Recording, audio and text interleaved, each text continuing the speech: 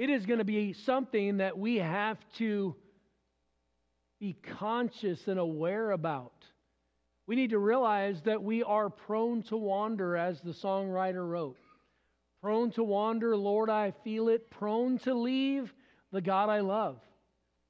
If you've been saved for any period of time, there have been times where your spiritual life was on a mountaintop, and then other times where all of a sudden you looked around, how am I here? What just happened? Not maybe in deep sin or anything like that, but just not where you know you wanted to be. And it wasn't on purpose. But if I am going to have a relationship that is close to the Lord, it's going to have to be on purpose. We looked this morning, our text verse, and again tonight, Hebrews 11:6, but without faith, it is impossible to please Him. Impossible.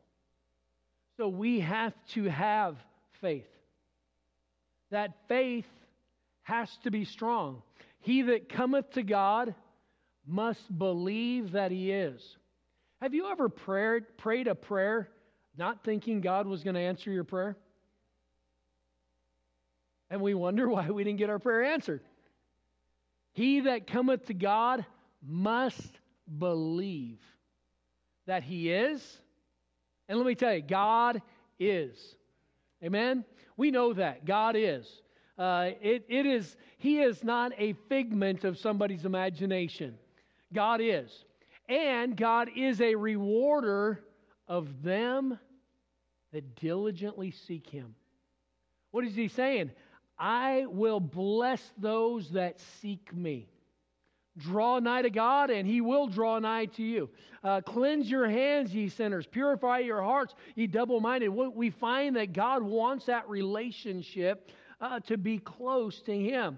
And if we have a God-centered faith, then that is going to help us stay on point. Our focus is going to be right, and it will impact our life. We will live according to God's principles. Why? Because God is the focus. He's the center of my life. I used the glasses as an illustration this morning, and shooting glasses. I got to get another pair of them, but I like the yellow shooting glasses. Why? Because it just helps bring more light into what I'm looking at. I'm wearing these dumb things now. When I first started pastoring, I didn't wear these things. And so I didn't have eye problems, and I think it's just age. But since we've been here, I'm wearing glasses. Well, the prescriptions keep changing, and so now I've got these progressives. So my reading is down here, and then it progressively gets for distance. And so when I'm looking, I'm doing this number depending on where I'm looking. And if I'm trying to read something, I have to put my head up so I'm looking down at the very bottom edge of my glasses. Boy, it's fun getting older. Anyway, but the glasses impact my vision. And where our focal point is really going to impact where we go. And if I have a God-centered faith, it's going to impact my direction.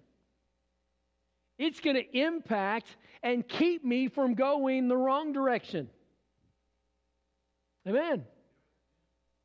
But if I have a man-centered faith or a me-centered faith, I'll be all over the place. And I might do some things wrong, but it's not too far before you can go right off track. So let's go again, Genesis chapter number 4. And let's look at these individuals that we looked at just briefly this morning. Genesis chapter 4, verse 1. And Adam knew his wife Eve, and she conceived and bare Cain, and said, I have gotten a man from the Lord. And again she bare his brother Abel, and Abel was a keeper of the sheep, but Cain was a tiller of the ground. So here we have a shepherd, and then we have a farmer here. And Abel, he also And in process of time, it came to pass that Cain brought of the fruit of the ground an offering unto the Lord. And Abel he also brought of the firstlings of his flock, and of the fat thereof. And the Lord had respect unto Abel and to his offering. But unto Cain and to his offering he had not respect. And Cain was very wroth, and his countenance fell. And the Lord said unto Cain, Why art thou wroth, and why is thy countenance fallen? If thou doest well, shalt thou not be accepted. And if thou doest not well, sin lieth at the door. And unto thee shall his desire be, and thou shalt rule over him. So tonight we're going to look at a me-centered faith. A me-centered faith. Father, I pray that you'd help us tonight. Lord, as we have remembered your death on the cross, your broken body and shed blood, as we have given in our offerings, as we have sung songs of praise, as we have listened to a special, Lord, we just thank you. It's been good to be in your house tonight. But Lord, as we open the Word of God, I pray that you'd help all of us, help us to grow.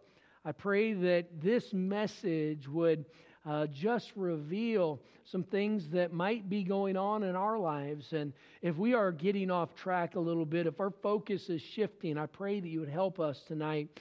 And may you be honored for Christ's sake. Amen. So here we have this family. We have Adam and Eve, and they strayed and disobeyed God, and all humanity has a sin nature. Now their kids have made some decisions. We have Abel who is taking the sheep, and now when it comes time for an offering, and this wasn't just any offering, this was a sin offering.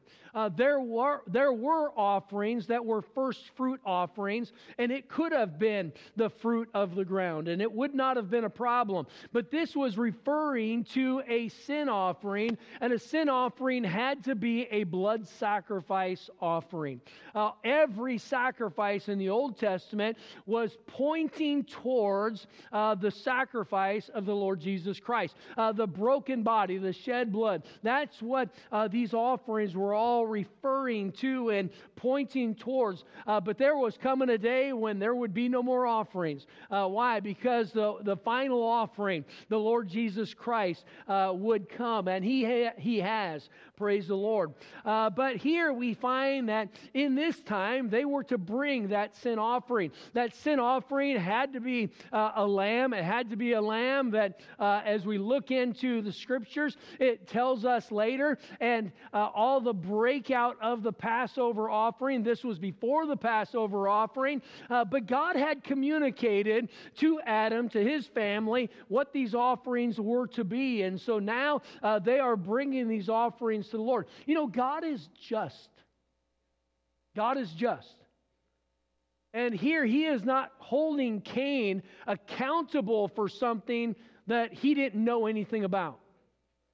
It wasn't that God was having respect unto Abel and being a respecter of persons and rejecting Cain. That is not the case. God is a just God. And he had given both of them the information. They knew what kind of offering that should have been brought. And now Cain chooses to do something else. He chooses to bring an offering of the fruit of the ground. But almost all things are by the law purged with blood. For by the shedding of blood, without the shedding of blood, there is no remission. And so this sin offering had to be a blood sacrifice. So here, Cain brings his offering to the Lord, and the Lord does not receive it. Cain got mad. He gave God something, and God didn't take it.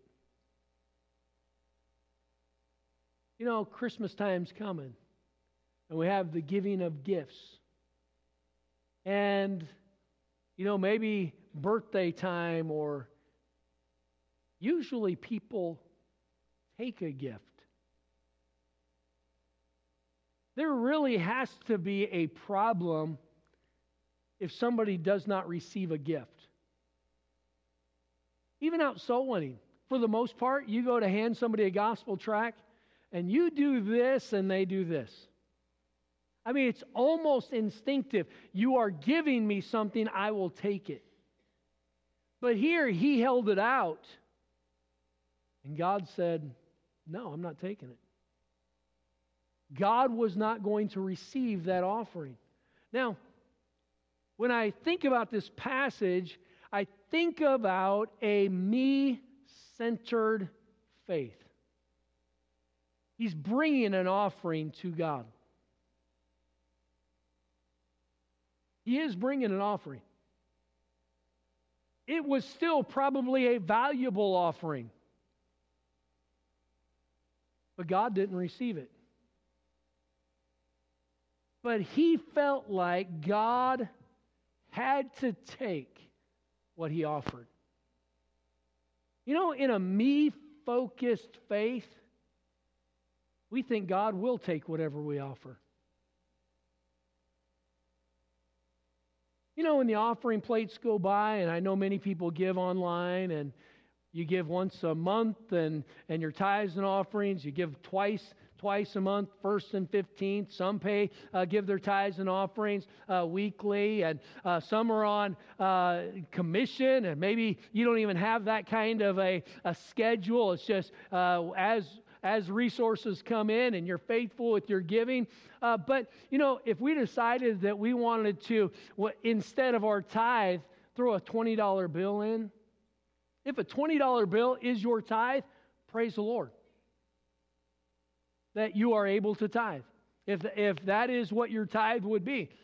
But if your tithe should be 200 and you threw in 20, God's not accepting it. Not as a tithe. Why? Because God said what the tithe is. And here we are specifically talking about an offering. Now, this is a sin offering. This is a trespass offering that is being offered, and it's not being received. And so God looks at Cain, and Cain is mad. His countenance is visibly showing that he is upset. Now, I don't know about you, but even if I'm not happy with the Lord, I don't want him to see it. Now, he knows what's in our heart, but I definitely don't want to express it. And here, Cain, he was angry with God. And so, as he brings this, Cain was very wroth, and his countenance fell. And the Lord said unto Cain, why art thou wroth? You know, God comes to Cain when Cain is mad. It's Cain's disobedience, and yet God is still trying to mediate on behalf of Cain. Isn't God good? Even when we are wrong, God still comes. You know, God is always the one that's taking the first step.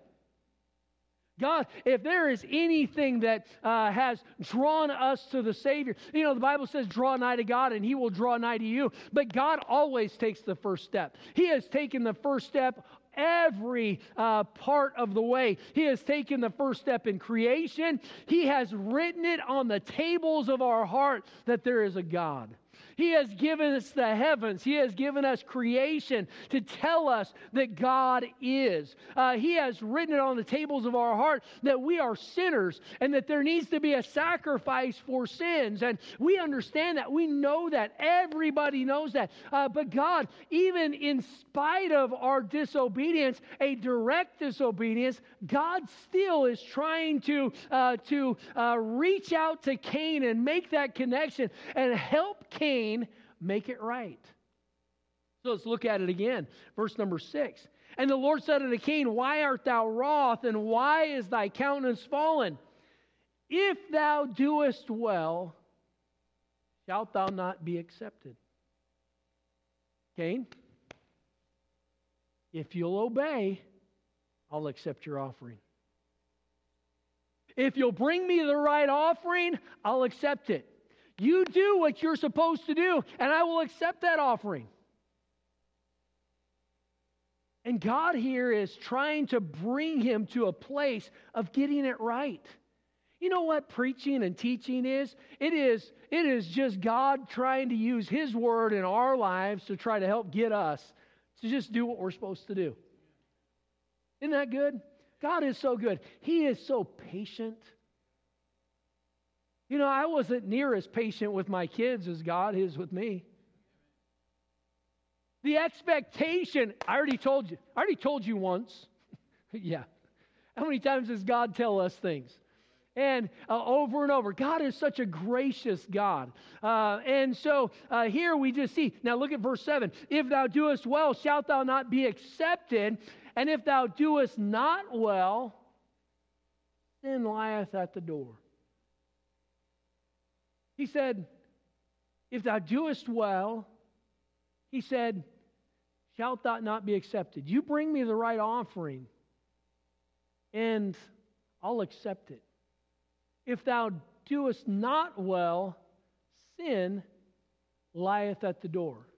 Now, I've heard this preached and taught many different ways, but I believe this context fills in for us what he is talking about here. He says, if thou doest not well, if you don't go get the sacrifice that you're supposed to get, he said, I've already got one at the door waiting for you.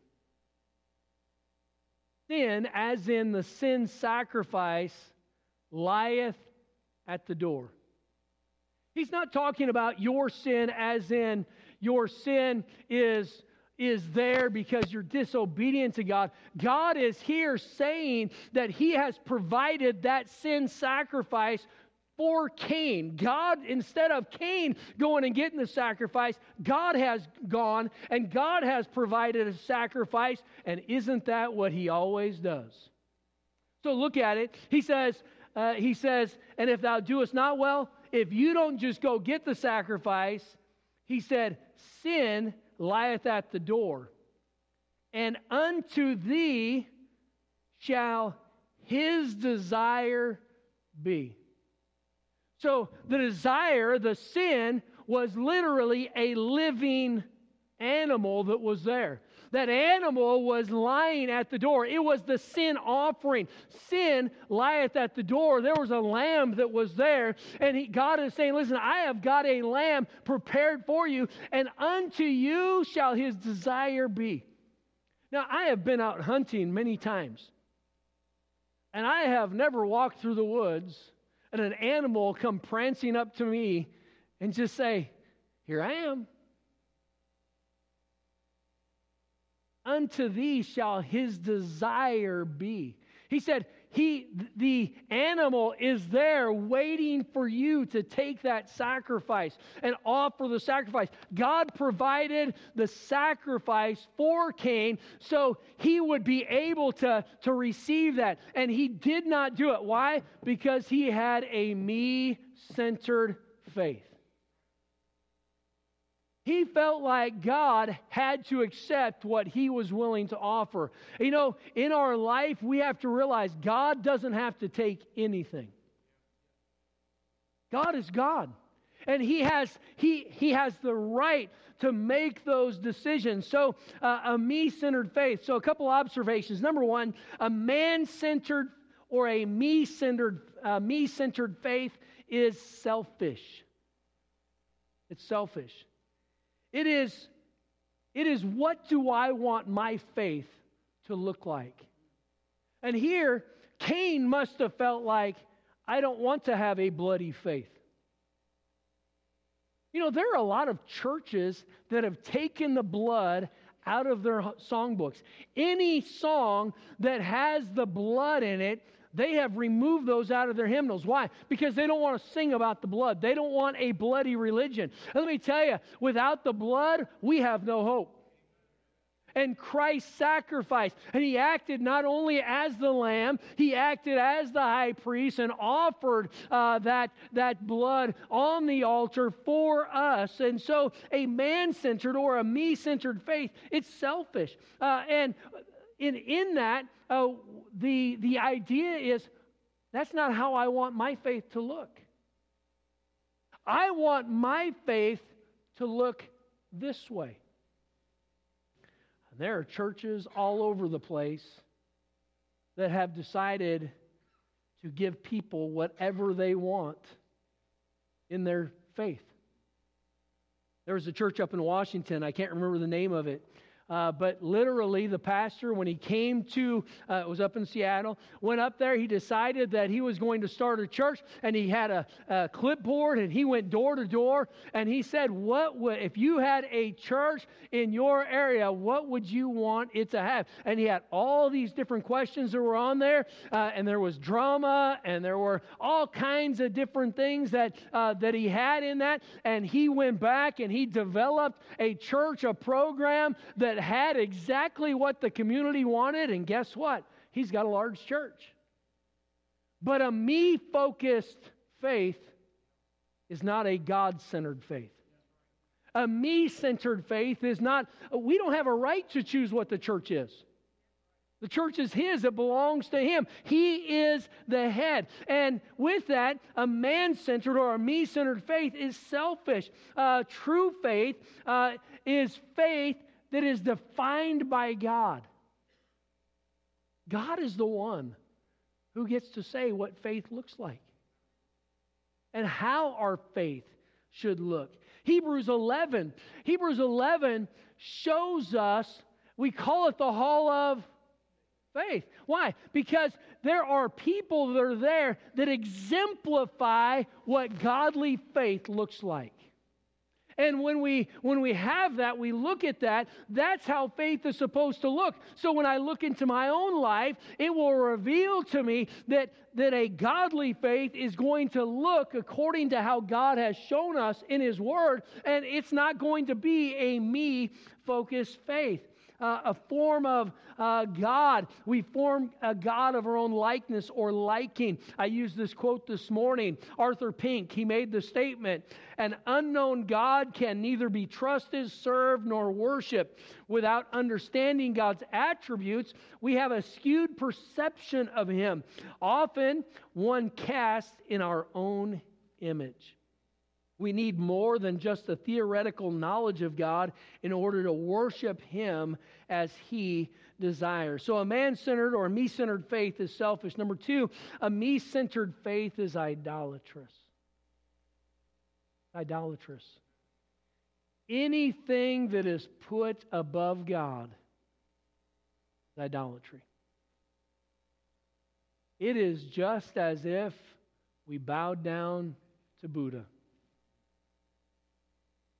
When we were in Washington, we had a bus route in an area, and it was Southeast Asia, a lot of Vietnamese and Cambodian and Laotian. And you go into these homes, and they will have all kinds of, they'll have mirrors over the tops of the doors to scare away the evil spirits. They'll have statues. They'll have little altars. As soon as you open a door, there will be an altar with Buddha on it, and there'll be candles, and there'll be incense, and there'll be all sorts of things that would go on. And with that, when we put our own desires above what God says, just like bowing down to Buddha. Now, I don't think there's one of us here tonight that would go get a Buddha statue and bow down and pray to him. But if we're not careful, we can have a me-centered faith. And we start determining what God expects instead of what God says. Or what faith should look like according to Scripture, not just according to ourselves. You know, there are some things in the Bible that I don't like.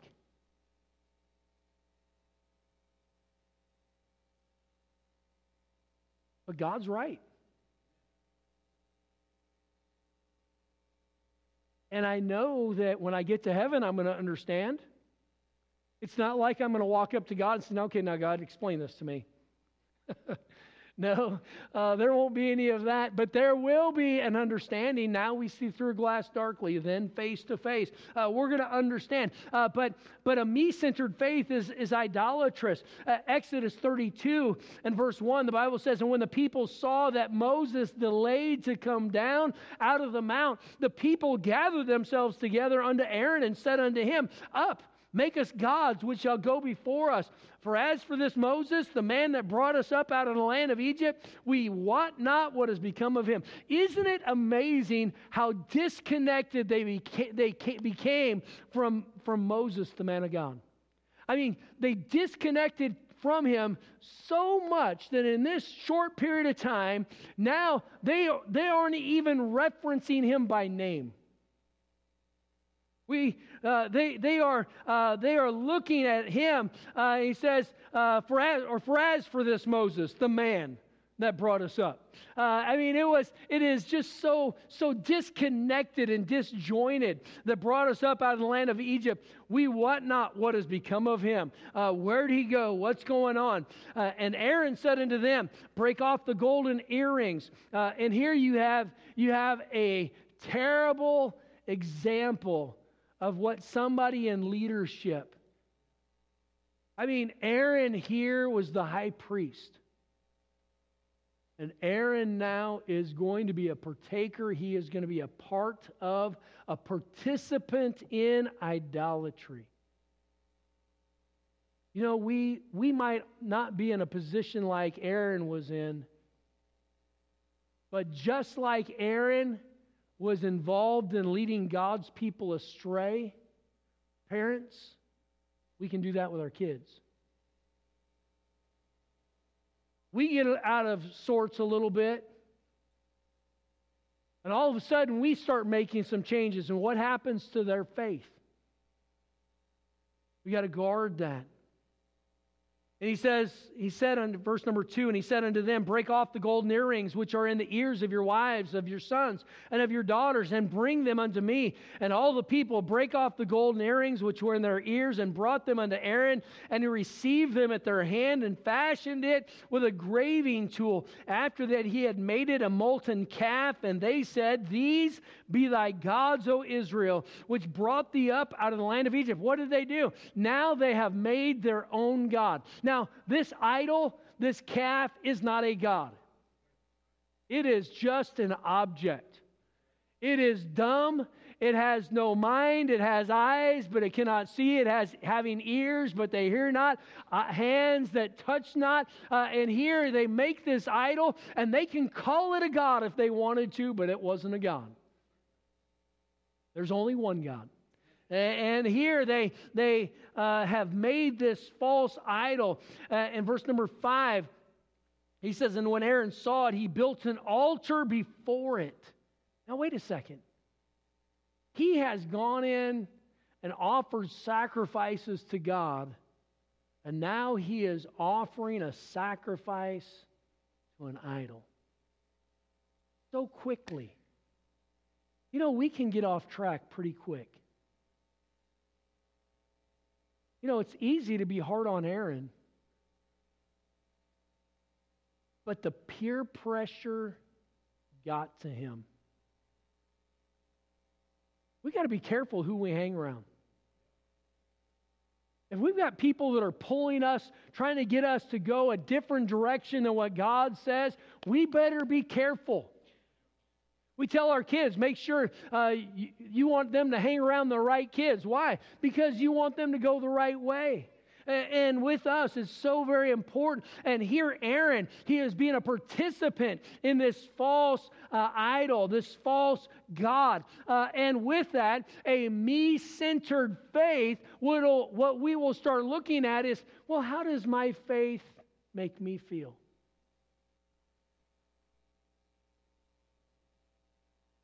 You know how many people I talk to that say, you know, when I go to this other church, I just feel something. And you know what? I want us to have a great spirit in church. But I want us to have a great spirit, not just so we can feel something. Because just because you feel it doesn't mean it's right. Try the spirits to see if they be of God. And so here, how does it make me feel? I feel so warm and fuzzy. I feel uplifted.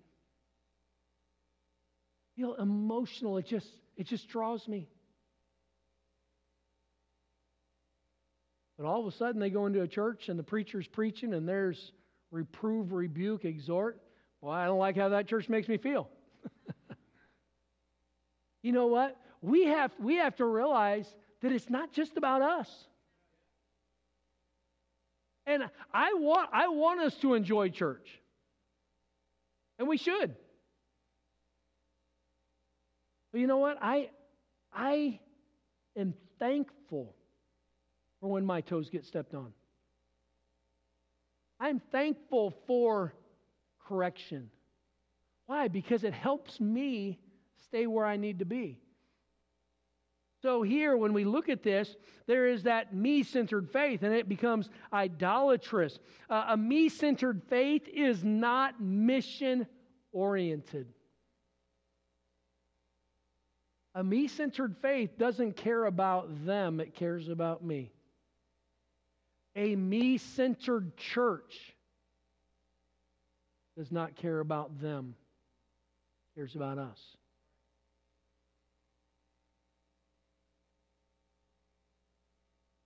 You know, as a church family, we can enjoy being together. We can enjoy this thing. I don't know about you, but I enjoyed the girls singing tonight. My soul was lifted up. You know, there's a sweetness about serving God with people that you care about and being in a place trying to serve. But you know, it's not just about what goes on inside these walls. What goes on inside these walls are secondary.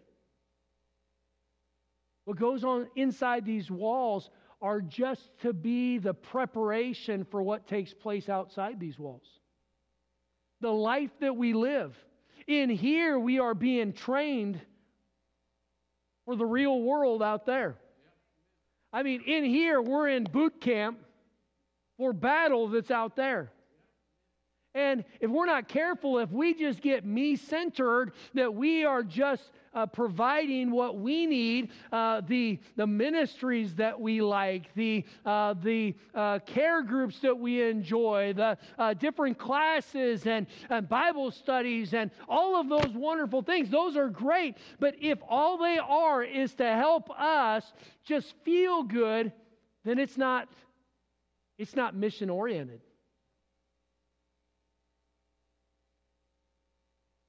The work that goes on in here is to be the preparation for what goes on out there. Go into all the world and preach the gospel to every creature. Every creature. Now that's a big job. You know what? That job, that needs all of us to participate. Not a few. Everybody. Say, Pastor, well, Saturday just doesn't work for me. Well, I understand that. But get some tracts. And in your neighborhood, go tell somebody. Mission-oriented. We need to be getting the gospel out. If we're not careful, we will just get so consumed with helping us enjoy this Christian life that we forget completely why Christ came. Now, I'm glad I'm saved. And what a blessing. But there's somebody else's brother that needs salvation. There's somebody else's mama that needs to get saved. There's somebody else's daddy that needs to get saved. There's somebody else's child that needs the gospel.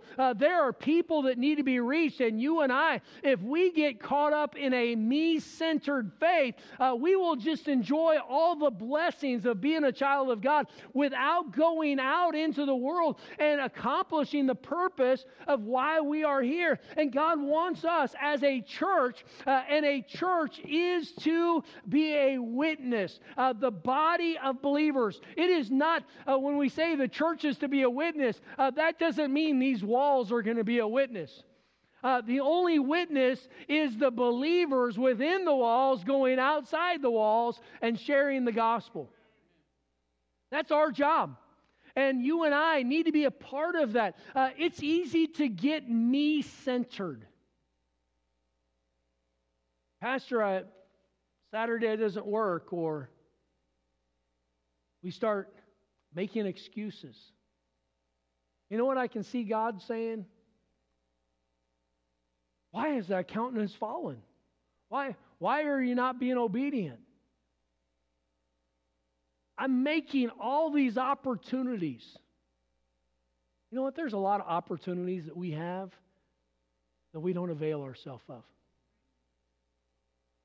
There are people that God brings across our path that we need to reach.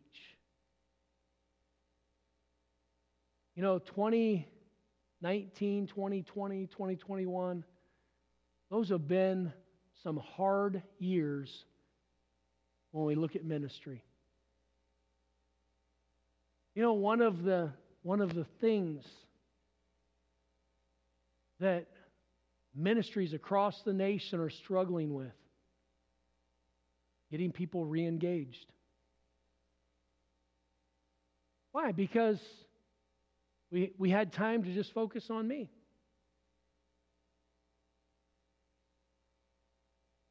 Now, I'm pretty content. I've got my faith. I'm enjoying my faith.